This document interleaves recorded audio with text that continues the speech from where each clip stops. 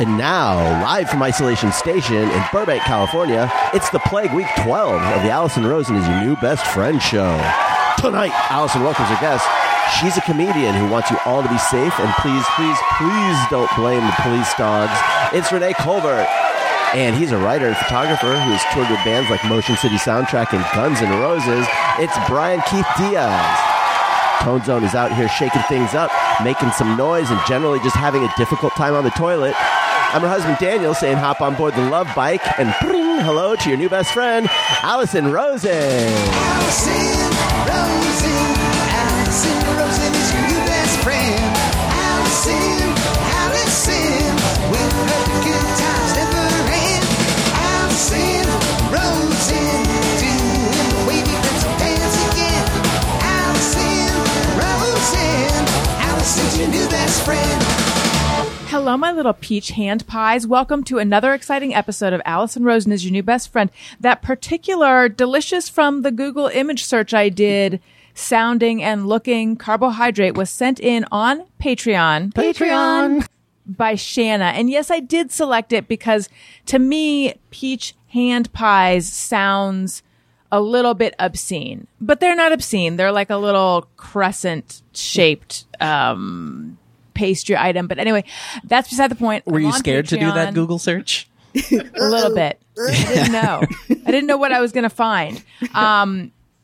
But I'm on Patreon, patreon.com/Allison Rosen, all sorts of fun stuff on there, including this very recording, the video from the recording, which I feel like is going swimmingly so far, despite the fact that we've had a lot of technical difficulties, which you're none the wiser that we've had them. But I will say, if you go to Patreon, you can see this is week 2 of me not wearing my goth black uniform. This is Project Summer Allison. I'm wearing a color yet again. I'm a little bit uncomfortable in it. I don't know where this is headed, but I realized too late I could have been a girl next door. And so now that's my goal, is to be that person. Also, in the midst of all this important talk about the color of my shoulders, which is kind of all you're seeing, the world's on fire. It's a very crazy time. So we'll get into that a little bit, but also we will have fun. We'll do it all. Allow me to say hello to my guests. Hello and welcome back, Renee Colbert. Hello. Thank you for having me. Now, what is the punishment for a friend who did not recognize your new shoulders? Because I feel guilty, and like I should have said, look at you, and I didn't, and I should have, because now that I see it, I love it. You didn't even say anything like, oh, you look great, leaving me to wonder, like, is that a comment about my makeup, my hair, my weight? What do you mean? Right. I said nothing. I just Googled how to fix Zoom and suggested that Tony unplug his headphones. So I was useless for the whole setup of this. I think we should throw to the whole show what the punishment for not recognizing. Okay, we're not recognizing your new shoulders. Okay, fair. But I'm in trouble. I just want to make sure that is the one thing we know, is that I'm definitely in trouble with you. I think I have to toggle and just shut your screen off. Okay, fair. Probably smart. Yeah, for the best. Tone Zone, hello. Hi. How's it going? Oh, I'm trying to not feel terrible all the time. It's a little harder right now, but I need some fun right now. So you guys better have some fun with me. Bring it. Okay. Well, we have a newcomer to the show, Brian Keith Diaz, Hello. who is a longtime friend of Tony. He's a photographer. He is someone who, when I was getting ready to literally blow the dust off my guitar from back when I was in a band, getting ready for Sketchfest, where the Angoras reunited, I needed to have a professional clean it up and like fix anything that was broken because it had been sitting there for years and years and years. And Brian did that. So he and I go back sort of a tiny bit, but he's a multi-hyphenate. In the time before we started recording this, but just minutes before, when mostly we were just trying to figure out why nothing technical was working, I found out that he's written a book, but he tried to make it like a no big deal thing by being like, oh, it's just a short book. He's also... Oh, fuck. What were all the multi-hyphenates? That was it, I think. He's also a musician. I'm a musician. He's a musician? Yeah, a musician, a touring person, a writer. I I'm on podcasts once in a while. I don't know what a podcast guest here and there. You're a professional podcast guest. So wait, though, what do you like? What do you make your living from? Not that is a measure of a person. I do make my living from touring with bands. Some of the, that's mostly my living, and that has gone away because of right, something that's going on right now. So I don't do that really anymore. I've kind of shifted to photography as a thing, whether it's commercial photography or just my own thing that I'm doing. Prints and whatever keeps me busy here. Well, and you took a shot at the protest, which you're selling and raising a bunch of money for Black Lives Matter, Yes. which we'll get into in a second. But I have to go back because otherwise I'll forget. Because my brain is still Swiss cheese right now. all our brains are. So touring with bands, yeah, we have quarantine brain. Touring with bands and working as a tech or working as a photographer. I've or done both. I've shot artists on tour and also worked for them, whether it's as a tech, as a tour manager, a lot of different areas of that. Because it's been so long since mostly it's as a guitar tech. So And do you go on the bus with them? I love that. That's a question that people ask, and it's to me it's like yeah, of course I do. But things like, Well, I don't know. They might have like a U-Haul in the back that you go in. I ride in the trailer. They I don't know. We can strap you to the blanket roof. in there, There's it's options. fine. Come on. some of the bigger artists, they have their own bus or whatever. But if it's, I did at one point tour with Tony. That's how we know each other. I mean, we knew each other before Many that, times. but I toured with his band, and we were all in one bus. We were in one bus recently. That was this year. Oh my God, that was this year. That seemed like it was 4,000 years ago. Oh my Yeah. God. Anyway, It's insane. Sorry. Yeah. Who are some of the other bands that you've done with? I tour with the band Fall Out Boy. I toured them. I've been with them for about 13 years. I toured with Guns N' Roses. Sum shit. 41. Seal. Toured with Primus. Seal. Oh yeah, Seal. Just keep saying it over and over again because it's just very strange. Been working- Oh, no, what were you going to say, Tony? Oh no, I was trying to help think of other way. I was going to say Bush. Bush. Also, you've Bush been was doing some they were the Bush last work. band I Oh. did a show with. Did the rodeo. No, Vegas. Well, Very different. Oh yeah, that was like Yeah. right before all It this was like started a couple too, right? days before everything kind of just started to like fall apart. two questions. What was the hardest tour? And also, have you ever seen Tony wear a bathrobe? I'm going to start with number 2. I think I have. Were you in Japan? Not in Japan. In Hawaii, did I see you wear a bathrobe? No. Oh no! I think it try to help him was out. maybe a muscle tee or But something. understated response. You wore something. Oh yeah, there You wore a something really ridiculous dumb tank for a top that I had as a joke. Yes. I put on a white tank top that said "What's up?" You were on it. super sunburned. Yeah. Oh yeah, like farmer but farmer burn. Yeah. I'll find that picture. I'll What was dig the that first picture question? out for everybody. I don't remember. Oh, please do. What was the first question? I've seen. The first question Oh, was, the what's the hardest hardest tour. tour? What was the hardest tour? Ooh, I mean, some of the stuff I did with Seal was very difficult because it was. He kind of just goes to like non-standard places. Like we did, we went to South America and went right from South America to Russia, and it was like, it was very difficult. He is who he is. Everything's very particular, and he's nice. I don't know if I'd ever tour Didn't with you- him, but I don't even know if I'll ever tour again. What was ever. What was Axl Rose like? He's fine. He's like tells dumb like dad jokes. That's one thing people don't know. If anybody learns anything about Axl Rose from this, is that he tells dad jokes and he thinks he's very funny. And everyone you kind of just have to laugh at him because you're like, oh, you're fucking Axl Rose. Like, Because I'm just laughing at this now. Do you, and I'm putting you on the spot, boy. so apologies in advance. Do you remember any of them? Okay. We were I second that. in Madrid, and it was a festival that they were headlining. This was 2018. And the festival site is built next to a sewage treatment plant. So you can imagine what this smells like all day. And he comes to the stage, and there's all these like talkback mics around the stage. So like you can press a button and you can talk to everybody in their ears, and so like if you want to skip a song or whatever. He comes to the stage. He's about 10 minutes late. Big shocker. He comes out the first. That's pretty good for him, though. 10's not bad, yeah. He's pretty punctual. He comes. First thing he does is go right to a talkback mic, press the button. He's like, "Sorry guys, sorry I'm late. I just got caught in some shit."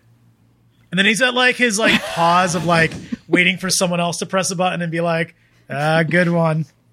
Good one, Axe. It's a good one. And then the whole time he's just making like toilet jokes, and I'm like, I'm like, what am I gonna do? Like, I'm just kind of yep. There you go. So if you ever wonder what people are talking about on stage, they're making very, very dumb jokes to each other. What if he is secretly my soulmate? Because I think farts and toilet stuff is really funny too. And I wish Daniel were here to weigh in on this. He was putting Elliot, that's my 3-year-old, to bed, and Elliot farted a couple times, and Daniel commented on it. And then apparently Daniel said, "Did you gwart?" Because that's how he pronounces fart. And he like collapsed in laughter. And Daniel said to me, "I've never seen someone laugh so hard at a fart.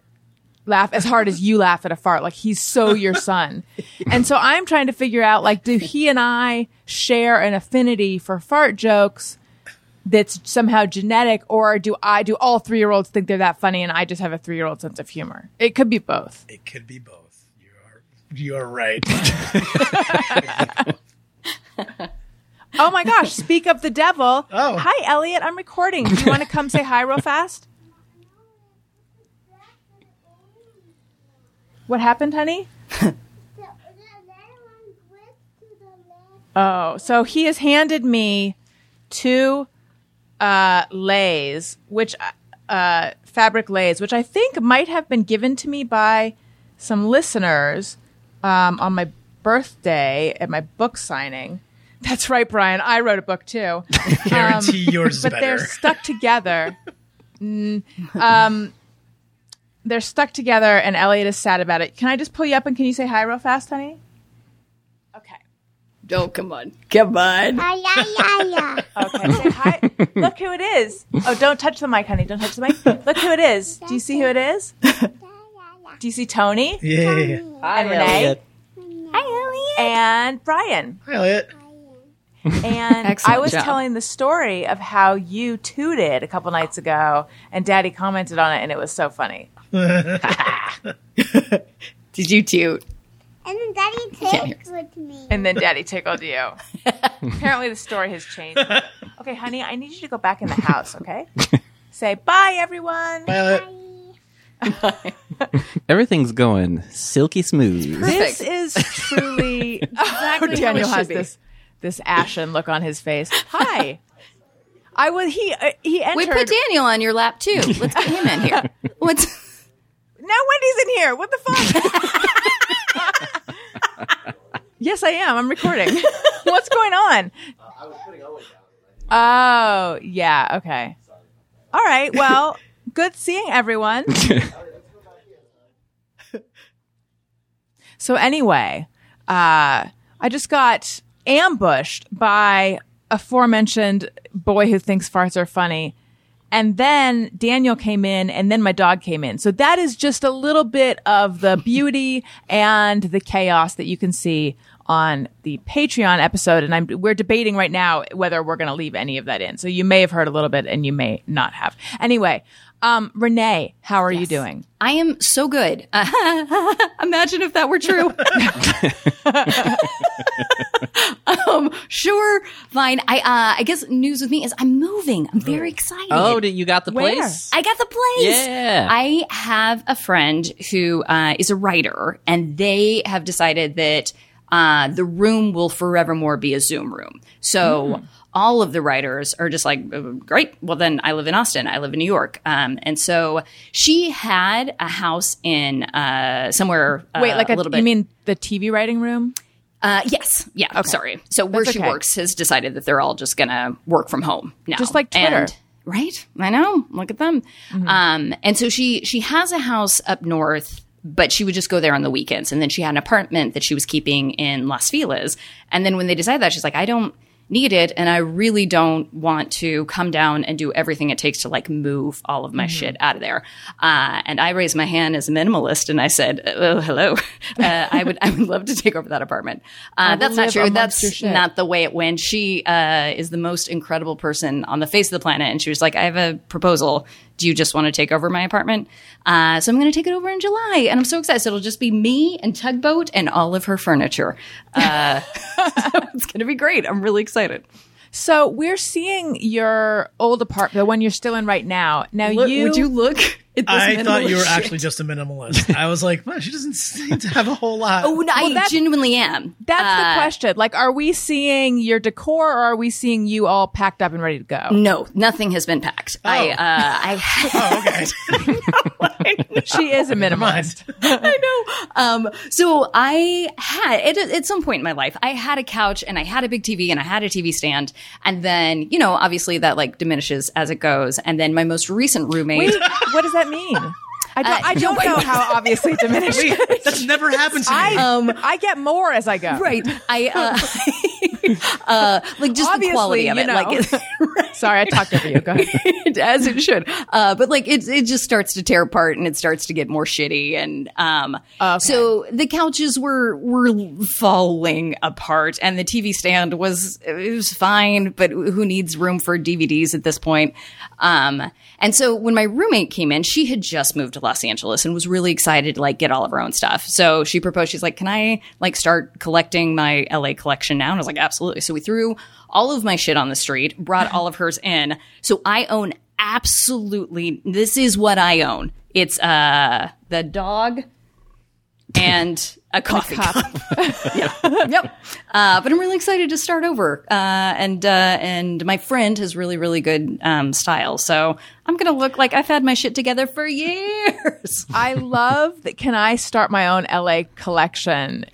Is, or whatever the words were exactly, is like a euphemism for can we get rid of your falling apart furniture? Yes. Well, that's And exciting. She may have said that. I might have sweetened the way that it was presented to me a bit. There is a solid chance that she was like, as I get up from your couch, most of it is still on me because it was pleather. So like when we have a pleather like chair starts like to break that. apart. Yeah. Yeah, it deteriorates. So she may have just shown me her ass when she got up, and she was just like, so this can't be a thing. And I was like, you're right. Let's get Well, let's get a that's new couch in exciting. here. But what's going to happen to your roommate? Is she going to stay? Yeah, so it was all just so lovely how it went down, but a little bit funny. There was like a 2-week period where I was like, oops. So my friend was just like, hey, do you want to take over the place? It'll probably be in July. And so I went to tell my roommate's name is Jordan. So I went to tell her that, hey, could this work? Is there any way that could work out? And her brother was moving up anyway. She's like, that's perfect. So I'll move in with him. We'll start to look. So I was like, I did it. I broke the news to her, and I really, I'm sure that was heartbreaking for her. And then in 2 weeks, she was just like, hey, we found a place. We're moving in June. And I was like, wait, just real quick. I know I was the one to present this, but I'm not moving yet. And then we weren't sure if I would get approved for my friend's place, but I did. So there was like a 2-week period where I had kicked out my roommate and had nothing left, but then it all shook out. So it's great. That's awesome. Congratulations. Thank you. I don't know if I've mentioned before that I used to live in New York. But Brian, too. this is a running Wow. gag. Well, I'm going to write did? this down. He's from New York. Wait, Excuse when, me. where, when did you come out here? I grew up on Long Island. And then Okay. I lived in New York City from when I was 18 until, I moved back and forth. I lived in Chicago as well. But I last lived in New York City 2014 is when I moved here. And I were was you in in Brooklyn. Manhattan? Oh, I was in What? Brooklyn. Where in Brooklyn were I you? was in. Yeah, I was in Carroll I Gardens. did not live in Carroll Gardens. I lived in 3 different places, but 2 were in Williamsburg. 1 was in like Bushwick, Bed-Stuy, kind of on the border there. Yeah, Nice. I was and extremely. hip. Look at these glasses. Look at me. I was very like. Of course, you're a hipster. You toured with Axel and Seal and Tony. So anyway, the running Tony is joke. the exact middle of Axl Rose and Seal. I don't know. Oh, really? I get that a lot. Yeah. Oh! I thought you meant like middle in No, the no, timeline. just like personality. You mean wise. right? Yeah. That makes sense. Yeah. Nobody is surprised by this. In that, like, you're particular and you like dad jokes. Just kidding. So anyway, the running joke with me living in New York is people, or maybe it's just, I can't remember if it's people or person, has complained that I mention it too much. So it's like a joke about how I never mention it. But anyway, a thing about New York, which you know, Brian, is that when you sign leases, it's very rarely month to month. It's like always, I mean, unless it's changed. My experience was it's always a year or 2 years. And so getting out of a lease can be hard. But out here, you usually do like a year Then and then goes it away. just sort of rolls over into month to month, right? That's weird. I mean, it's weird and think great my, to me. My shortest lease ever in New York was a year, but other than that, it was like 18 months usually. And they always wanted like crazy and deposits. They were like, you need to leave like 2 months deposit and this and that. And it was like, oh, I just spent $12,000 moving into an apartment with Yes. 3 other people. Like, And they what? want to catch, and they want a cashier's check. Maybe that's No, they standard. wanted, I like, don't crazy know. stuff. No, I don't I think moved that into is. places here. They were just like, Yeah. I don't know. Do you have like the rent for right now? And you can start moving your stuff in. Yeah. Right. Yeah, because in New York, it's like it's a stressful thing if you want to break a lease, because I think you're on the hook for the whole rest of the year or rest of the term, unless you can find someone. Renee, you can just be like, we're going in 30 days, right? Oh yeah. Yeah, or I I can was do gonna say, 30 you have minutes, enough time to but pack all I that stuff do- up in 30 days. Right, exactly. What am I going to do with this Do you poster? like You move in a hatchback? I love that you'll never ask for help moving. Never, ever. It's it'll be curious to see how I feel about more stuff, but I just like not having thing. But the point of that is that it's I told my landlord and it wasn't a problem. It's just 30 days and go ahead and get out of here. And I think I probably could have done it in, well, I don't know. With the way things are right now, every single apartment like in a 1 mile radius from here has a for rent sign. So I don't know if it's as easy right now, but usually so long as you can replace yourself, you're fine. Long when you were married, and I'm forgetting how long you're married. 5 years. Wait, 5 no, years. how long were we actually married? 3 years? Between 3 and 5. So, Brian, you just met Renee, Yes, right? we've not. Yeah. Seconds ago. A thing to know about Renee is that she's so nice that this guy asked her to marry him and she didn't really want to and knew she shouldn't, but said yes anyway, and then was married for 5 years. Yeah. But listen, I was young. I was 17, and I've become a real hard ass since. I didn't know So you were in case you're 17. Like, look at this push overhead. Yeah, everybody in my family got married at 18 or younger. Isn't that Wait, crazy? I didn't know you were that young. Maybe I did know, but I forget. So I guess that was when the proposal was, and then we got married at 19. Yeah. Yep. God, so anyway, the wild? question is, did you guys accumulate stuff when you were together? So much. Yeah, because I think it is also the, I'm originally from Colorado, so I think it is kind of the traditional like registry and everybody helping you out. Because not only is it you're getting married, but it's also like it's your first daughter home. So we had everything. And then, God, I really did. I walked away from that one too. I'm real big on walking away from things and just like, you got it. What am I going to do with a mixer? I don't need a mixer. I'm fine. I I need a mixer. I wish I would have taken the waffle mixer. Was it one of those nice KitchenAid mixers? It was. You walked away from that? Can you believe? I know. You know what? I should call him up and be like, hey, I've You rethought still have things. that mixer. Would you like to reconcile? Could we get remarried? I just am in it for the mixer this time. Initially, it was to be nice. Now it's for the mixer. But the point is, I'm in this for the wrong reasons. Did you let him keep all the stuff because you felt guilty or because okay. Yeah, of course. Yes, I said yes to a marriage that I didn't want to be in. Yes, I think for that you get a mixer. I feel like that's a lovely parting gift to have somebody who wasn't able to say what they needed, didn't have their words just yet. But I mean, I now, guess when you put it that good. way. But my memory is that he was not. He had things to feel bad about too. Yep. Yeah, we both did. We both did. But I think we were kids. Like, can you, I wonder if you guys find this, like when anything 25 and younger, you're like, why would anyone trust me? I was so dumb. I was so stupid. I don't know. I also feel like I had such a distorted sense of, what other people owed me, which probably would have been the language that I would have used at the time of like, I would get so bent out of shape feeling like someone had wronged me or someone hadn't like taken care of me in the way that I wanted, but then I would never tell them. And I don't know, everything was way more dramatic and complicated. Yeah. But think about this. I was married and not in therapy yet. The fuck? How? How does anybody do that? So I think, and then I think we also like a little bit mimic the way our parents' relationship was until we figure out our best way to communicate and their practices. So I just brought in all of their lack of communication into mine. And it takes a second. It takes a second to be like, oh, that didn't work. Maybe I should revise and come up with a new way to do this. And now look at me, thriving. So Brian, you went to one of the protests recently and I think I already said this, right? I'm repeating myself. You took a picture and you're selling and you're donating the proceeds to Black Lives Matter.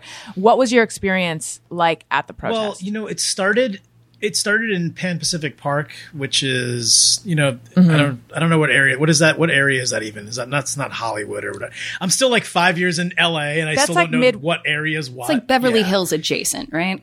Yeah. Is it? Yeah, it's right by the Grove. It's like is it considered really like right mid by Wilshire? Yeah. So it started there, and everything was pretty peaceful and productive, and people, there's people milling about the park. They were starting, more and more people started showing up with signs. There was some chanting. There was some people speaking, and like I was totally on the wrong side of the speakers at one point. I'm like, kind of, it's like that thing. It was like a big crowd, and everyone's like clapping after stuff, and I'm like, wait, what am I missing? I'm like, am I just not? Are people just like following along right now? Like, yeah, whatever they said, that's cool. Yeah, let me clap. And then I realized I'm like, oh, the speakers are like faced the wrong way. They probably weren't anticipating this many people. So they get people rallied, and we're like, we're all in the park, and I'm walking around taking photos, and it starts to move. Like they're like, all right, we're gonna start marching. I think the idea was to go up to the Beverly Center, turn around, come back,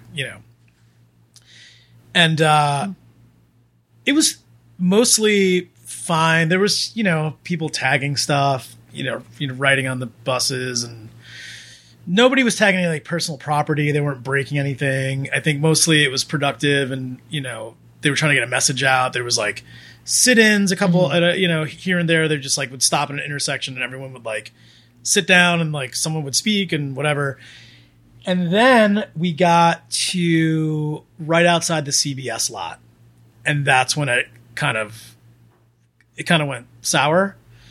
I had started to kind of just like walk away because like police were starting to come out, and they were blocking the intersection, and they were kind of trying to push people back.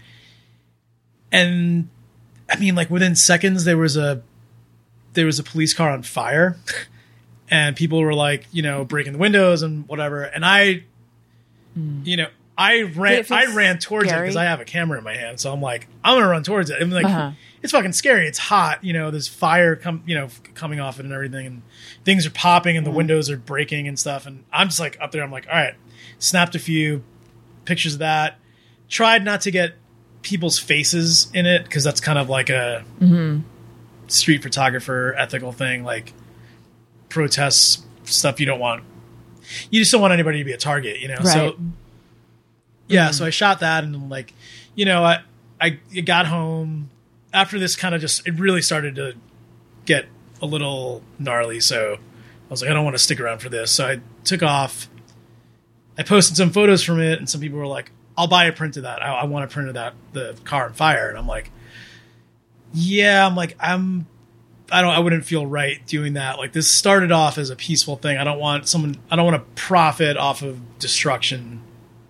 And, and it just occurred to me, I'm like, you know what? If people really want it, I kept on getting asked, I'm like, I will up the price more than what I usually charge for a print.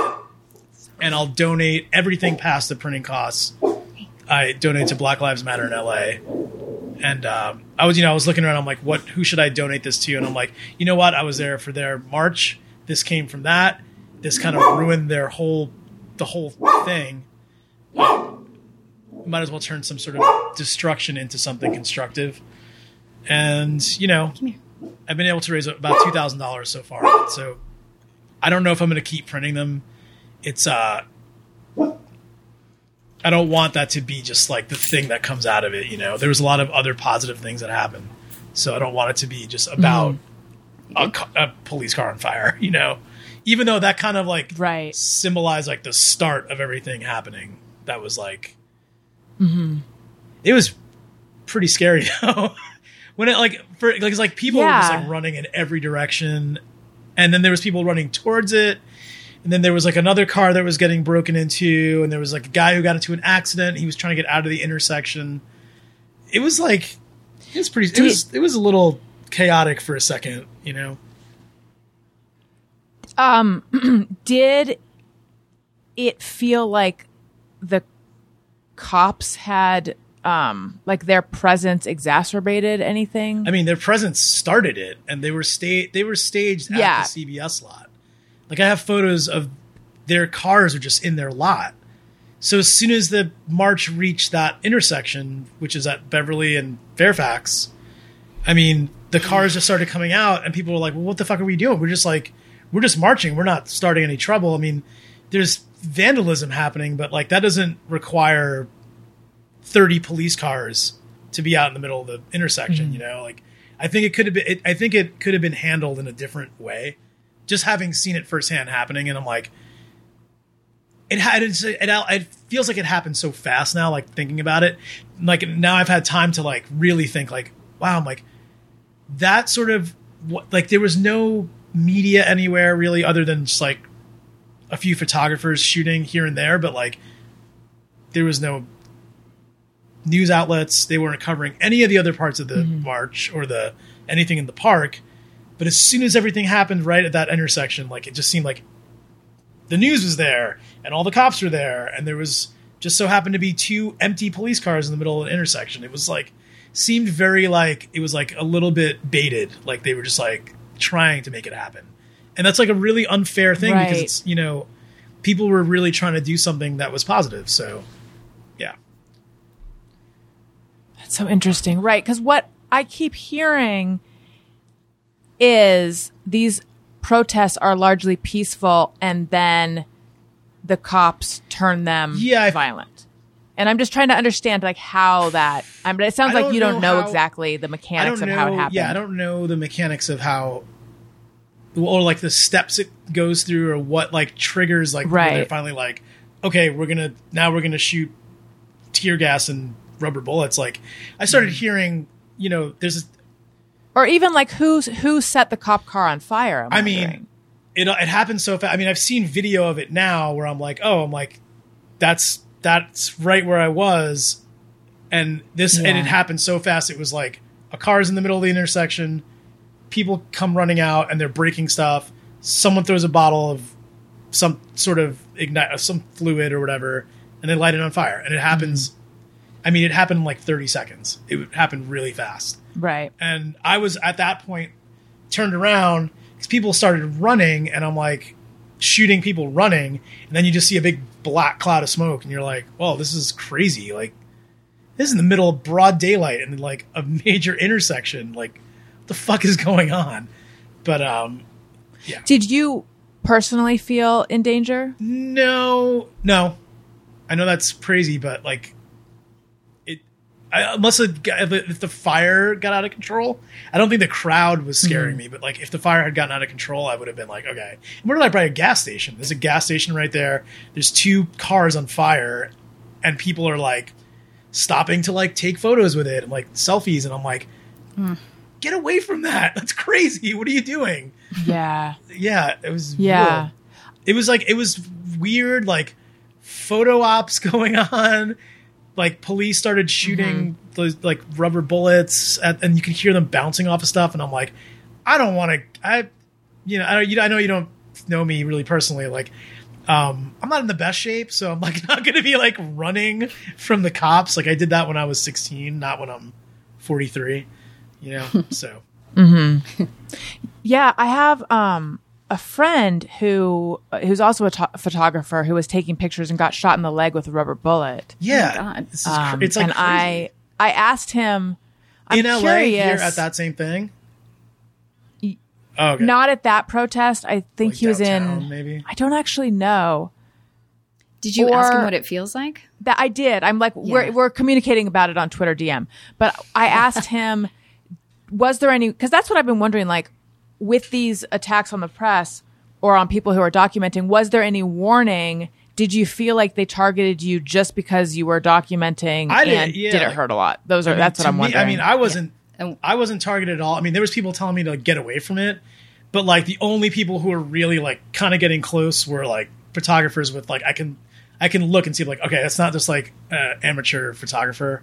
And see like they look at their camera and I'm like, okay, that he's probably shooting for someone or just for himself, with a pro camera. And then there's like people with like their cell phones out, just like trying to get Instagram content. And I'm like, man, like this is super mixed up right now. Like you got, on one hand, you got this, someone smashing a car. Then you got another guy just like kind of doing a hard style pose in front of the burning car. And I'm like, as I'm shooting, I'm like, that's probably going to look really cool. Like, but like at the same time, I'm like, what the fuck is happening right now? Like, this is literally like things are on fire here. Yeah, it was pretty, and it happened so fast. And like, I walked back to my car. I was like parked like a mile away. And the whole time I'm walking back, like I had already like, just kind of like, it went over my head. I was like, whatever. I was like texting my girlfriend, telling her, I'm like, oh, I'm like, I heard the Hermosillo open back up. Let's go there and get a beer. Like after I get back, like I was so like disconnected from it for a second, like, and then when I finally saw that what I had shot, I was like, whoa, this is actually pretty crazy, And then to bring up the other thing going on in the world, were people socially distancing? No. I mean, I'll say this. Everyone had masks on. It was actually pretty rare to see someone that wasn't covered up in some sort of way. And in the park, people were kind of trying to keep apart. But it's like, I mean, you get a couple thousand people together in a park and, they're trying to, people are trying to move around and everyone's trying to move back, but you move back and you're in someone else's space. I was kind of just like, it's very like, oh, excuse me, thank you. Like, it's like the most polite I've ever been in a crowd, Everyone's like, no, absolutely, please come this way. Like, but then I got to thinking, I'm like, why? Well, that's like, nice. Okay, so people are going to do this. I'm like, well, shit, we can have a concert. Like, I can get my job back. People aren't afraid of this. Like, I mean, whatever. That's a whole other topic, but whatever. Right. But I guess there's this, I mean, I think we all read that thing that said that singing in a closed room, like choirs, things like that, where people are like, or laughter, these things that spread the droplets, those are bad. But I'm thinking you were outside, but there were speakers spraying their droplets of truth and virus. I walked for like 5 miles with people screaming like next to me. I mean, people feel like yeah, like, are we just forgetting about COVID? Because if we're going to, I'm on board. Wants to talk about it anymore. It's over because we're bored. It's hard to be afraid of something imaginary, even though I have been, and I've like bragged about how strict I've been. But I do think it has taken a leap of faith to believe that like we have to change our entire lifestyle over this thing that to those of us fortunate enough not to be super close to it, it has seemed imaginary. And I hope it doesn't sound like I'm disrespecting either of the things we're talking about. I actually still think we should all be taking precautions and stuff. I'm just saying, like, we've been doing this for a long time.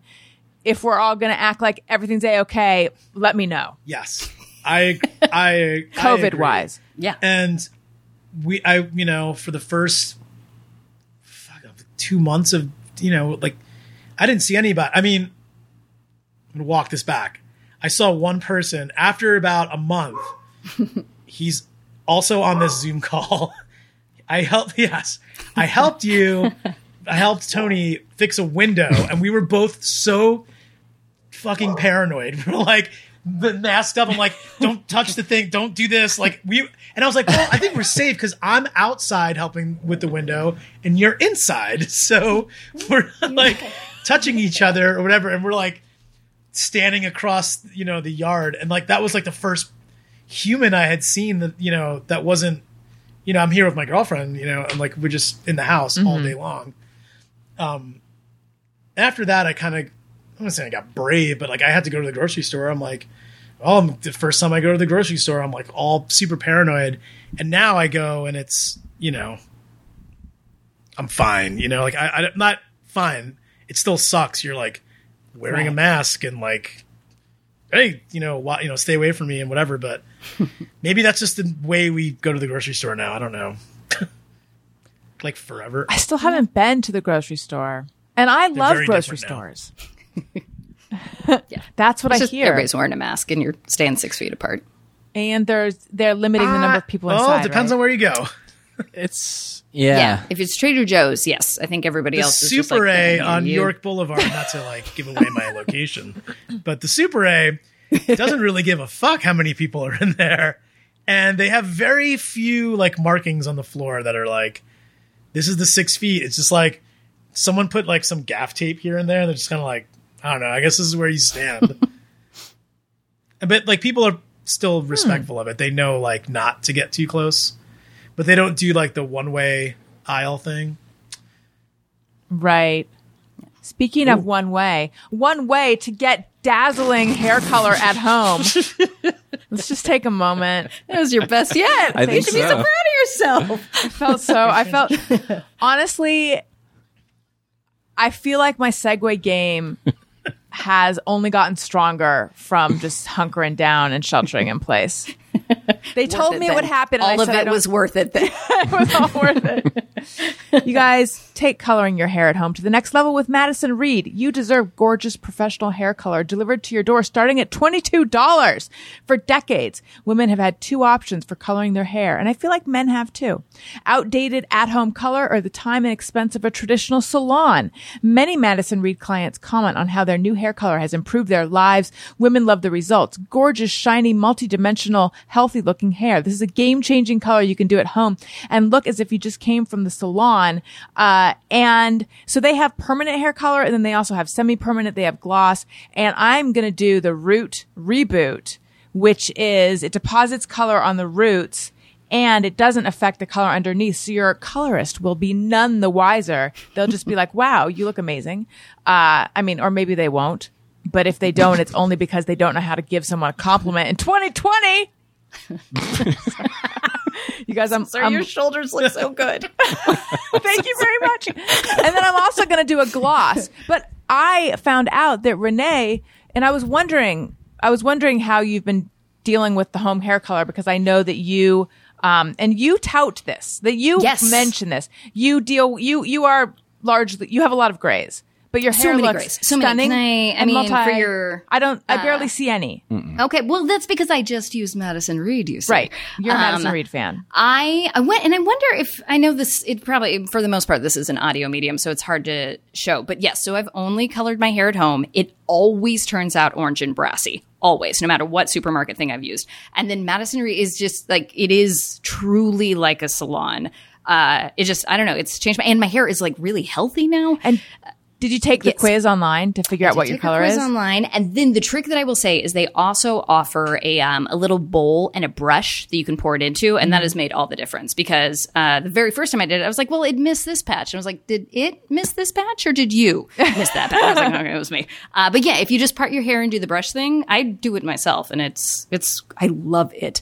I will never go anywhere else. Mouth of Renee, a bowl and a brush. Find your perfect shade at madison-reed.com. Allison Rosen's new best friend listeners get 10% off plus free shipping on their first color kit with code Allison. That's code Allison, madison-reed.com. I also want to tell you guys about my very favorite sheets. I was just looking at their website today because I want to order more. Brooklinen. I just sleep better on Brooklinen sheets. And I don't know why, but they're like magical. I don't get hot. They hold up. I've had them for a few years. They're my absolute favorite sheets that I've ever had. And Brooklinen also makes other comfy home items as well. They have towels. They have shower curtains. They have ultra soft loungewear. They have silk eye masks. This is luxurious stuff made without crazy luxurious prices because they cut out the middleman and they sell directly to you. And you need this form of self-care. I'm telling you, you do.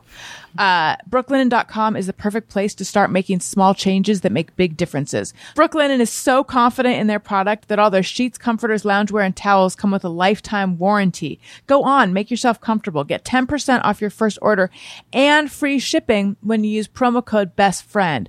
Only at Brooklinen.com. Brooklinen, everything you need to live your most comfortable life. So, Tony and Renee, you guys went on a dog walk together, right? Yeah. And then Tony posted a photo and I commented that I was staring at your shadows trying to figure out if you guys were 6 feet apart. But you said that you were, right? Because your shadows looked real smushed up against each other. You can The see dogs the did not dog make it easy. shadows. You can see our shadows in that photo. I could see the leash shadows. I'm a photo for forensicologist. You don't know how long those leashes are, and there's a lot of factors there. That's true. I think we should also let her off the hook that like Tony and I, we did everything we could. Like we were in mask, we were trying to keep apart, but Moose was very concerned with making sure Tugboat knew that Moose was the boss. She did an incredible job, but I don't know if you were, Tony, but I was sore for days after that walk. Well, and you had the dog that wasn't pulling with force the whole time. Sure. Well, listen, he would love to chime in on this. He's like, "Are you guys to let talking him about know? Is it me? Is it me?" I think we're about to hit curfew here, so everybody is outside, like trying to do a walk. So I'm so sorry. Hold on, real quick. Let me No get him. problem. So Tony, Moose was the boss? She was trying to be. She's so great with people, like loves people, so sweet. I'm figuring out the other dog thing still. The shelter that I got her from, some of the other dogs I saw, they told me if there was Dogs told you? The people at the shelter told me that other dogs, some of them were not great with dogs.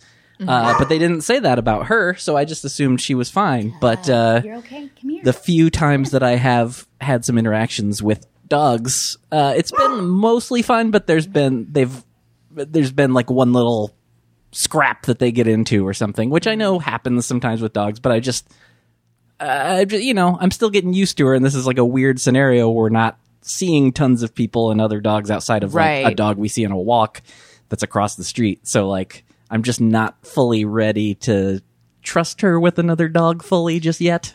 When you say they get into little scraps, like dog fights or like puppy nipping? It seems like dog fights, and it sounds scary. Because even Tugboat and Moose, like they were fine the whole time, but then there was one moment where they did get into it for a second. That's Tugboat? Yeah, Tugboat. You know of Tugboat. I know Tugboat. I don't know her name, but I know He's, Tugboat. Sure, and you've got your priorities straight. That's how it should be. His reputation precedes I was him. like, when he started saying like, oh, they went for a walk together, the dogs, I'm like, that's like a thing he does now. He just takes Moose for walks with dogs. No, it was with Tugboat. I saw that photo. You got Yeah. it. You got it. But yeah, I think, Tony, I had this because I think the dogs are having a hard time. Like, I'll take Tug to the dog park and he is happy to meet the other people, but he just doesn't really know how to interact with dogs at this point. Yeah. So we had this dream of just we'll get them together. But I think Moose is still really new and figuring it out. So Moose was definitely letting Tugboat know that she was in charge, and Tugboat was happy to oblige for 45 minutes on the dot. And then at 46 minutes, we had a little scrap. We broke it up it was- quickly, but yeah. Did that scare you guys? And then I walked in the street the rest of the time. Yeah, How it did was you just break it up?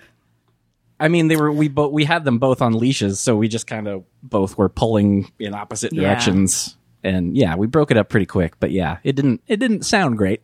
But they were both fine though.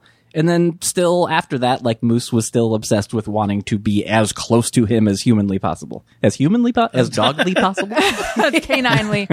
I 100% do not recommend this. I don't want to get sued. However, I heard of someone, a dog was attacking them, so they just took their finger and stuck it in the dog's butt. That just sounds like they wanted to do that. It's so I know, right? Right? Yeah. You know what's so funny about that is, sorry, go ahead. Well, I was just going to say that it apparently surprised the dog enough that they were able to get away. Yeah. I definitely did all the research for that because Tug has gotten attacked a bunch. Because his backstory, he was a bait dog, so he is usually the beta, and unless provoked, and then he. But so anyway, I did the research and I was like, great, I'm going to do it all. And then, boy, does it happen so fast! You can't do any of it. I had my finger. I didn't know it is. I can't. You can't. It's Wait, too quick. so that's a real thing that's recommended? Finger in the butt? Because when you said that you researched it, I'm like, how? That's it's just what to do in a dog fight. So I think pull them by the tail is as much, but it's basically just get them separated. So finger in the butt is one of them, though. Yes, I think that some people will say yes. Anything to shock them, break it up. Is good. A hose is your best option. Oh, we should have brought the hose on our walk. We didn't have a hose. We were And idiots. also the tank of water. Now, Can Go I ahead. real quick about this walk? Can I tell the story of my stupidity and how dumb and awful I felt? So, anyone that's watching this or at least listens to the show has probably at least seen pictures of Renee. You always post everybody that's on the show, so we all know what Renee looks like. But also, I've known Renee for a little over a year now, I think, right? Something like that. But right, we've never talked about age or anything. I literally I assume we're probably ballpark same age, but I didn't know for sure.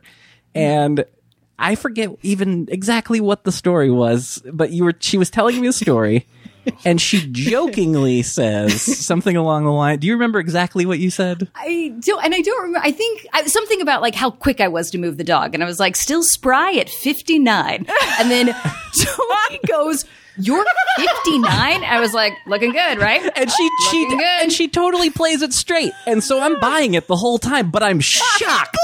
Believed me, wholeheartedly texted me afterwards. I'm so sorry. I don't mean to make this a thing, but I can't believe you're 59. My mind was blown. And then, to the point, that's why I had to text her, because I couldn't stop thinking about it. I was like, how is she 59? Because how I think this is a Janine Garofalo bit of if you just go up, then people won't be disappointed when they find out how old you actually are. So I thought 59 was so far out of the ballpark, nobody would believe it. So I'm then I was just trying to dumb. negotiate. I was like, do I do 69, 79, 89? What if I say I'm 89 years old? Will people buy that? wait, so how did you guys figure it out? It was when I can't believe you're 50. And so did you write back and say, I'm not? 59 years old. I would have thought he was still doing a bit. I was like, oh no, I'm so sorry. That was a joke. And then, Tony, because he's so honest and sweet, didn't be like, oh, I know, I'm just playing with you. It was just I believed you. but only because but again, I'd like to make it clear how shocked I was. I believed you, but I was absolutely floored by this news. So for the most part, 99.9% of that was funny. 0.1% in the back of my mind, I'm like, I can pass for 50. No, you can't though. Years old. Only to a stupid, gullible person. But if I had said 89, you would have known it was a joke, right?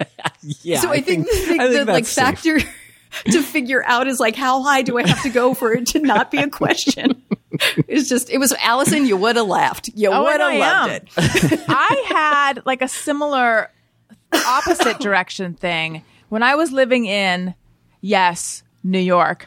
I did some interviews for WNYC or PS1, or I forget what it was, but one of them was Michael Showalter, who I love, and then I went on to have him on a bunch of times. But anyway, I forget. I think I was 36 at the time, 35 or 36. I can't remember. But I made a joke on air. I said something like, and I'm Allison Rosen and I'm 23, which to me was like the Renee 59 thing. Like, I'm so clearly not that. Yeah.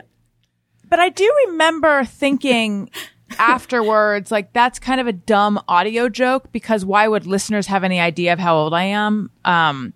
But still, I felt like it would be preposterous to think I'm 23. But anyway, afterwards, I think he friended me on MySpace, or I friended him on MySpace or something. And we like exchanged an email. And he's like, "You're not 23." And I said, "No, I'm not." And I explained, but I felt like did he think I was trying to pass for 23? And that's embarrassing. That I would be trying to, like, why would I be doing that? It was just a joke that went sideways because it was just kind of dumb. Yeah, I know every time I'm on, it's a cascade of compliments. But I bet that there's a world where he did genuinely believe that. Yeah. Thank you. You look good, buddy. Thank you. It's pretty welcome. But I definitely agree with you of the horror that you would feel if you were like, if somebody thought that I think that I can pass for 23 is mortifying. Yeah, it was more like, I think I never want to be perceived as shifty. Not that anyone loves the idea of being perceived as shifty, but like on your list of things, just like shifty and like doing some weird shit. Like, what's she doing? And I think that the idea that I was like being like, I think that I was like trying to bamboozle him into thinking I was a young girl. Like, why? Mm-hmm. That's a weird thing to do. Why would she be doing that? What's she up to? She's shifty. That was my fear. Yeah, I think you probably just thought it was a nice way to break the ice. But yeah, I don't. You were a lot of things. Shifty is not one of them. Thank you. Do you think he feels deceived and that's why you did not get cast as Emily in The Big Sick? Probably. Yes. Yeah. Probably not. I think That so. is probably what it is. I feel like he just directed Lovebirds, which I have not seen. Oh, he did that too? I didn't realize he directed Yeah. that. I haven't seen that. I haven't I either. haven't seen it yet either. Has I anyone... Go ahead. I was going to say keep trying to watch funny stuff, and I'm just like, Yeah. yeah, it's just hard. Have you watched Normal People? No. Should I? Yeah, well, I was super duper into it. Now I'm on episode 10 or 11. I'm almost at the end, and I've lost steam on it a little bit, but I was super into it. Okay. Yeah. What is that again? And then Give also, it a shot. what is it? Yeah. Is that what you said? Yeah. It's based on a book by Sally Rooney about Irish teens, and then they go to college, and it's really about the relationship between the two of them. It starts out when they're in high school, and she is outcast and like very smart but not popular, and he is popular, and then they start a romance, but he wants to keep it a secret. It's a lot better than the way I'm describing it, though. But there's like a lot of just, it's almost, I'm going to say, and no one else has been saying this about it, so I'm going to say it. It's almost softcore. Like, there is so much bone-in, but done in a very artful way. If you're into artful bone-in among two very attractive, great actors and just beautiful people, one of whom is playing someone. This is the thing, though. She is so beautiful, but you're supposed to believe that, like, she's not really that beautiful at the beginning. And it's like, that's a stretch.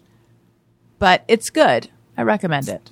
I will check it out. I, this week, have been watching the Jeffrey Epstein documentary to just calm down. I gotta soothe myself a little light bit. viewing. But genuinely, I was just like so stressed from the day that I was clicking through and I was like, yeah, that'll be nice. Because I know how that ends. I think there's so much unknown right now that I was looking forward to something that I know how it ends. Well, you know how it ends, ridiculous. but there's still like a lot of questions about Of how it course. ended. Sure. Yes. I just saw people with kids tweeting like, why did I watch this? This was a mistake. Like, is it deeply upsetting and disturbing? Yep. Sounds Yeah. good. It's just, it's just preying on abused kids who haven't learned boundaries and who haven't learned how to say no, or to have enough self-worth that they think they could say no. Not that you even really could in the circumstances that he put them in. But Do they interview victims? yeah, that's all it is. Oh, wow. It's just but they help tell the story and they help narrate and they kind of speak to the fact of like how robbed they felt that they didn't get to testify and they didn't get to talk to him. And so I definitely had a like sense of like, shit, should I be watching this? Is this like voyeuristic? Is this exploiting them more? But it seemed like it was giving them a voice. Like they could finally tell the truth. They could finally say, hey, here's how it all went down. It seems good. Good. Brian, have you watched anything disturbing lately? I haven't watched anything disturbing or anything new. I'm finding right now I'm having a really hard time concentrating on anything new. Like I'll start something, I'm like, oh, that's pretty cool, and then like I can't, like there's just too much. Like I have a lot of problems. Either I'm hyper focused or just not at all. So if I'm hyper focused all day on like recording or music or whatever, I go to watch something and I'm like, I've expended all my energy that I need. I just put on like 90 Day Fiance. That's been like the thing we watch. And we are both very into 90 Day Fiance, and that is in itself a little disturbing because I don't know. Just watch it. It's great. I love trash TV. What's that? I love trash TV as well, and I haven't been watching a lot of it lately, and maybe I need to reconnect. Like I haven't watched Vanderpump in a while. I haven't been watching any reality TV. I don't know what's wrong with me. Brian, what is the premise of 90 Day Fiance? Because I do think I would like it. If only they spelled it out in the title. There's a few different versions of it. The one that I'm watching now, the basic premise, I think, of the first one was, people, they meet someone online from another country or whatever, and they have 90 days to bring them to the States, get them a visa, get married, the whole thing. And normally it works with like a man or woman in the States, and they meet someone, and there's people coming from outside the States. Now there's people going elsewhere to meet these people for the first time. Like a lot of these people they've never even met. So the one that I'm watching now, there's a 60-year-old man who met online. He's only spoken to this woman online via a dating app. Okay. He doesn't have her phone number, but they've been dating for 7 years. Oh my God. He uses an app which he has to pay to use to speak to her, and she's in the Ukraine. Oh boy. Sounds legit, right? sounds like he's probably going to meet her at some point. Is it like a catfishing thing? No, she's real, according to him. I don't know. I haven't finished the season yet, so I don't know if it's a catfish or not. But he went to the Ukraine, and spoiler alert, she wasn't there. Oh no! I'm sure she was busy. Just in another she was. country Yeah, just shopping. somewhere out there. So the whole season has Well, there's followed other. him I mean, there's like 6 other couples. Some of them I have like less. Right, Here's but how like- bad my attention span is right now. There are like 6 different couples, and there's 2 that I'm not interested in, and that's when I text and like do shit on my phone. I'm like, oh, I don't care about these people. I'm like, pick up my phone, and I'm like, oh, David's back in the Ukraine. I got to watch that again. Like. But like if there's something going on where I don't care about it, I'm just like, fuck it, whatever. There's like one guy goes to the Philippines. There's 2 people in Australia right now. This this was one woman she's coming out as bisexual, and she's like met this woman, and like she like meets the Australian's parents, and they're just kind of like, yeah, we don't care. It's great. She's happy. Like, you know, great Australian accent. That's too, a right? good. That's really good. Yeah, it's just. But a season follows the same. It's like there's a number of couples, but it is, and then it just follows them. It is trash go ahead. TV. It's like just comfort food at this point. I wonder how the producers find them. We talk you about know? this. We're like, this is. We're like, how do they do this? Where do they find these people? They're insane, and the editing is so bad. Just it's edited so poorly. I like watching. I'm like, this is gonna take me out of it because it's so bad. Like like a lot of these dramatic pauses and stuff. I'm like, this is so terrible. But I have to watch this. I have to trudge through. Yeah, so when Daniel and I were watching Vanderpump, I've never because seen that. first he's like, "What is this?" No. Oh, you haven't? It's pretty addictive. It's like a lot of beautiful tan people yelling at each other. My and favorite. First he was like, "What is this?" And then he got super hooked. But he would have discussions like as if it is truly very real.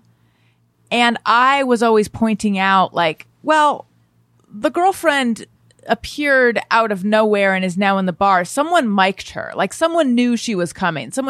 I'm always very conscious, and it's a total buzzkill Right. kind of thing. But I'm the same way. and with it's really all those mature for a things. 23-year-old. Like I'm very conscious of the strings that the producers might be pulling, or like I feel like a producer might have fed someone that line. It was probably written ahead of time. Whereas Daniel just buys in. Yeah, I don't have that. I Which don't is have that probably more suspension enjoyable. like the suspension of disbelief, like in like, ooh, this is really happening. I'm like, they've used this same fucking cut like 5 times already, Yeah. and like they just keep making a real dramatic like zoom in like there, and I'm like, they were probably talking and they just edited out the audio and they're like narrating over it, and like Julie's watching it and she's just kind of like, oh my god, he's like stunned her into silence. I'm like, no, they edited out whatever he said. Like, come on. And then I'm like, Right. can't I just watch this and just like not try to figure it out? Yeah. I take that because I do that as well with those types of do that with shows. everything. It sucks. But I have now started taking it a step further, which is even more annoying, that I can watch actual scripted TV shows or movies, and especially if it is something, we live in LA and we know some people that are in shows and movies, and so like if I'm watching something that somebody I know is in, or maybe somebody I know wrote it, if there's like a joke that I like, then I imagine them like pitching the joke to the other writers and the cast and all that. And it's like, why am I doing this? And it happens all the time now, and I hate it. Yeah, I do it with music. I do it with everything. Do you ever ask them It's about like, it? It's crazy. I actually, When you pitched this joke, did it kind of fail? Kind of bomb in the room? I don't think I've actually. I've definitely asked questions. I don't know if I've gone specific about jokes, but like I've asked like certain little things to some people. Yeah. Because Did you ever ask them if they were 59? Sorry, Allison. That's okay. I was just gonna say, sometimes when I'm like watching something and imagining the script at the same time, to me that's like, oh, the acting is not strong enough to make me buy in. But I don't think that's what it sounds like you're talking about, Tony. No, because this is everything now. Yeah. Yeah, it's annoying. So Tony and Brian, you guys have known each other for 18 years. Yeah, I think so. Was that too? Yeah, what- we met. 2002 was yeah. when we met. Yeah. 'Cause How'd you guys meet? He was still playing in a band at the time, and Oh, what band were I you was in a in? band called The Reunion Show. I guess similar enough to Motion City Soundtrack that we were playing a show Yeah. with keyboards and guitars. Those things that make rock sounds. band with keyboards. I'm familiar. Yeah, we were, it was like we were both doing very small tours back then. And we played, was it a show in Long Island probably? Was that the first one? No, it was that show in Illinois where we were terrible. Yeah, you guys are pretty bad. And you showed up really late too. Yeah. And you did us a favor and you let us go on later because we yeah. got there so late. And you Great went on day before too. It was us. Yeah. pouring rain. I remember everything about it. It was in Urbana or Champaign. Urbana. Somewhere in Illinois, I forget. Yeah. Yeah. So knew him from playing together, and then when did broke up? What, a year or two later? I'd say 2003 is when we broke up. No, 2000. Okay, anyway, 2003 is when we broke up, and then I just started working for bands, and then 2004 is when I started touring with Motion City, because and you were like solidly with us it was for several like years till then. 2006, really 2007. How did you guys become friendy friends? Like more than just acquaintances, but like because you're like best. Yeah, he's one of your best friends, right? Tony's Tony? one of my best friends. No. Tony's my best friend. I'm not Tony's best friend. Yeah, we probably talk every day, and I'm learning a lot about you. I had no idea you were watching 90 Day Fiance. That's secret stuff. Yeah. I was waiting to. This is my big reveal today. Now it's out there. Yeah. I think it was, we were friendly, I think, and then it was like when you started working. I think for once us, you're with together, once you're with people like day in and day out, it's hard to like.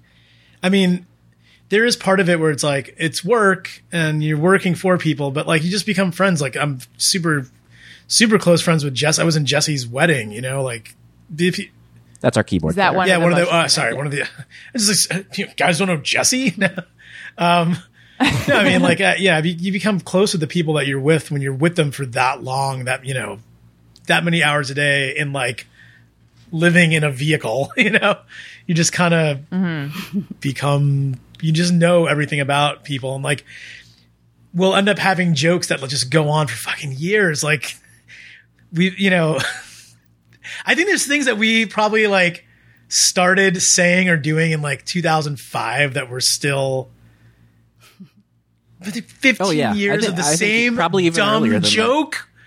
Yep. We have all this time right now to write new material. What are we doing? The favorites never go away, The classics never die. So, what are some things that you have observed about Tony that we would find interesting? Once again, I'm putting you on the spot. Things that I've observed about Tony that you'd find interesting. Or just any sort of gossip or background on Tony that we can use to gently mock him. I would never do that to my best friend. See that? That's a good friend. Virtual high five. You want to circle back around on that bathrobe thing and just be like, no, he definitely was. I gotta find that photo of you. But that sunburn. I mean, it was pretty severe. Also, we had like just been in the ocean, so like your hair was all crazy, and I think you were like drinking like a Corona. Yeah. Like just you were like that was our beach bum first life. shows in Hawaii. Hang loose. Brian, what is your book that you have belittled? What is it? It was a book of. It's called 1800 Miles to Nowhere. It was a book of stories from tour and kind of like my stories from those parts of, like, it went little chapters here and there, like back and forth, to be like a story from tour, and then the next chapter would be something about what was going on in my personal life. And that was in 2014 that I did that. 2013. Yeah, 2013. How cool. It was a small publisher in Chicago put it out. This guy, Chris Gutierrez, who now actually doesn't publish anything. He runs a cat cafe in Chicago called the Catcade. I don't know if anybody follows like cat Instagram at all, but he's big on cat Instagram. And it's this very weird transition. This like punk rock dude with cats, like whatever. It's just like, but does he sell your book at his cat? No, cafe? He does not. And it's probably not appropriate for a cat cafe, but he also, I think, just stopped publishing or, printing anything at all. And like just recently gave me my last bit of money from any books that had sold. And it wasn't a very big run, but it was something that like at the time I was dating someone who like really pushed me. They were just like, you need to publish whatever you wrote. I write blogs and things, and she was like, oh, you should really write and contact someone about it. And I did it. And like, I kind of like, I forget that I did it. I'm not like super, it was just like, all right, let me try this. I can write. Let me try it. I don't really love this. I'm not going to do it again. Some people just love the process of writing and they can just sit for hours. Like, not me. I just don't have it in me. What's funny is when you told that story and you said that the way that she pushed you said it in the tone of voice and the face as if like she was saying this super annoying thing. It was like, like, can you believe this crazy woman who was like, you should really like publish your stories? That whole other thing. It was just a whole other thing. Like, I don't have very good Perhaps memories she of was that person. annoying So in other ways. I just like, okay. I'm like, now I'm remembering like, oh yeah, you're the one who told me to fucking write all this stuff and whatever. Get it published and like people bought it and I made some money off it. So annoying. No, but it's just like, I think of it as like a totally different part of my life. And like, I see it. I'm like looking over, there's a bookshelf right over there and I'm like looking at it and I see it. It's in the bookshelf and I'm like, I actually don't even remember half of what's in there. Like, and it wasn't that long ago. I mean, at this point, it was like a different person wrote that, but whatever. Tony, was it a different person who wrote that? Well, there definitely was no 90 Day Fiancé talk in it. But yeah, I would say that's somewhat true because I will also say that I feel like when Diaz moved to LA, I feel like you became way happier. Yeah, I mean, I was unhappy for quite a while, like the few years before that. I mean, yeah, there was a lot of weird things that were going on. New York was driving me crazy. I started to develop some pretty bad habits, like drugs and whatever. So like that all kind of went away. I just moved here and like things kind of shifted and I was like, oh, like it's sunny out all the time and I can like see friends that I like out here more often. And I don't know, it just like life changed when I moved here. And like I had a little bit more than Renee has. I had like maybe like 10 or 12 boxes worth of stuff, but it was like I literally left behind everything, like a lot of my physical belongings in New York. And I was like, screw it. I'm just going to start over. And what feels good, about, right? What about New York was not working for you? I mean, growing up there, I guess I got used to the kind of just being closed in and not having space and not just having people on top of me all the time. And then something at some point and just like snapped where I was like, I don't want to be around this anymore. It's like, I felt like I wasn't going anywhere. I wasn't like going forward in my life. Mm-hmm. And I think now it's just like, oh, I just had opportunities to be out here music wise and whatever, like just creatively being in LA was better. Be close to your best friend. Be with my best friend. Yeah. Yeah. What kind of drugs were you doing? I was doing the kind that you smell.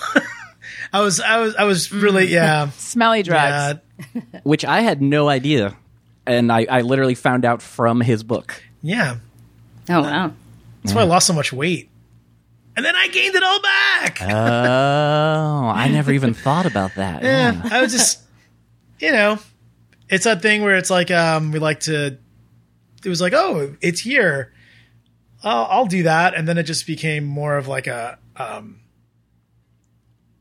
regular, it's like I don't know, it's a habit. It's just a bad habit. Like, just like, oh, we're going to go out. We need this. And people will be like, yeah, we're not partying like that. And I'm like, well, I'm going to party like that. I don't care what you guys are doing, you know.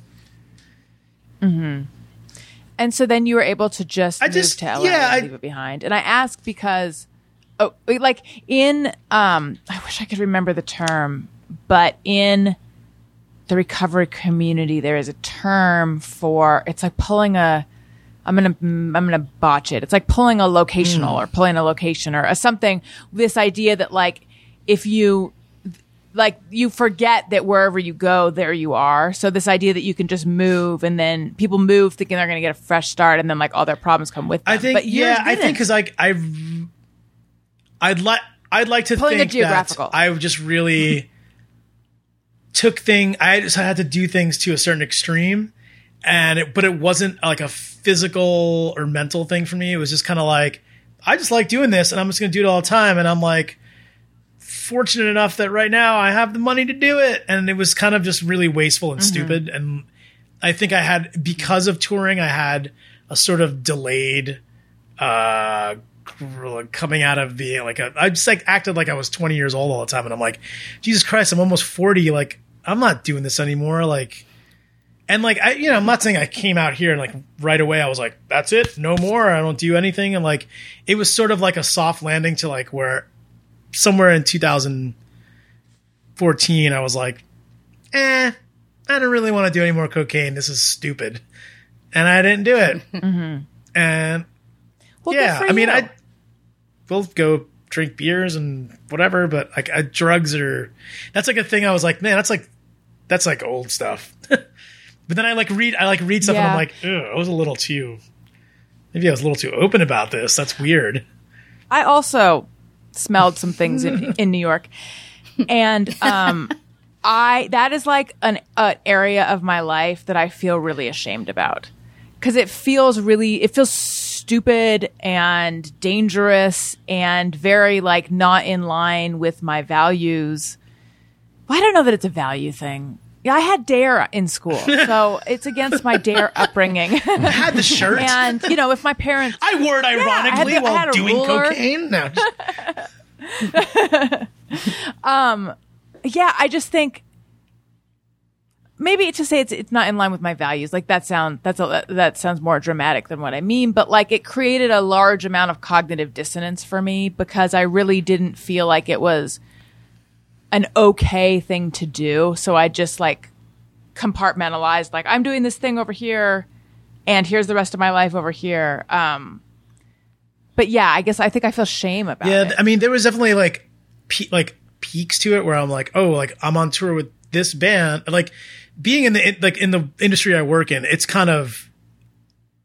just, I'm not saying it's like part of it, but it definitely, it's around. And it's like more people are involved than you would think. And you're like, oh, I'm like, well, that guy's cool with it. And this guy's cool with it. And she's cool with it. Like, whatever. We're all cool with it. And then you go home and then you're like, oh, like, yeah, I just spent the last like 2 months, like being party boy. And now I'm home and I'm like, well, like my other friends that also tour, they're home. Let's party. And it's like kind of just never ends. And at some point I was like, all right, this is pretty dark. This is need to turn this off, because I don't know. It just didn't feel good. I'm like, oh, this just feels terrible. Like now I feel terrible if I like sleep too long. Like, well, it leads to this leads to like a really unhealthy, gross person of the night. Well, it just puts you in of like staying it puts up you all in dangerous situations, or just like situations where you wouldn't want to, like. You end up around, or rather, I know there were nights where I ended up around people that I never would have been hanging out with otherwise. I feel like I just had this conversation with someone recently, because it was about someone else, but they were saying how just like hanging around with people. I'm like, why the fuck were they hanging out with that person? Like, why did these two people? I'm like, oh, they were hanging out because drugs. So okay, and then it's like, why? Yeah, right. All that stuff. Like now, like I like feel so foreign. It's like any like habit that I've quit feels incredibly foreign to me. Like, and Tony knows. Like I was a smoker for. I mean, I smoked from when I was like 15 until I was like in my 30s. And when did I quit? Like 2012, I quit. And now just the idea of even like holding, I don't even know if I could hold a cigarette right now and be like, what is this thing in my hand? It's so strange. Like how that all it takes is like just not doing it. And you're like, oh yeah, that really unnatural thing that you were doing. It's unnatural. Stop doing it, stupid. Like, yeah. I don't know if anybody here is a smoker. I know Tony smokes about a carton a day. So. Couple of cartons a day, yeah. 2 or 3. Yeah. I'm actually smoking right now. No, I used to. I bought it. I used to smoke. I don't think I knew and that. I've finding out a lot this- about you. What'd you say, Tony? I said I don't think I know. I'm learning about everybody today. Yeah. This came up on the show years ago. In college, my friend was like, and she was a friend of mine, even though this sounds like such a harsh thing to say. She's like, why do you even smoke? You don't even look cool when you smoke. The only reason to smoke is because it looks cool. Yeah. But I think she was kind of like, as a friend, I'm telling you, like, you could give it up because it's not making you cooler. And so then I think that I did look at myself in the mirror or something, and I was like, she's right. Like, every time I smoked, I looked like I was doing it for the first time. I never learned how to Well, look the cool. thing that made me quit. Did you do it with 2 hands? I quit on tour in Europe. I was in Germany. This is like the smokiest place ever in Europe. Just like everyone's just smoking around me. And I'm like, I just kind of like stopped. And it was right when like vape pens became like a thing, like just like the disposable, like the ones that look like cigarettes that like lit up at the end, I'm like, and they were selling them. I'm like in France or Germany. I was in Germany when I quit. In France, I got one, and I'm like, everyone. There's a few people on the tour that were doing it. We're all like kind of walking around with our little vape pens, and I FaceTimed someone at home, and I saw myself with the vape pen.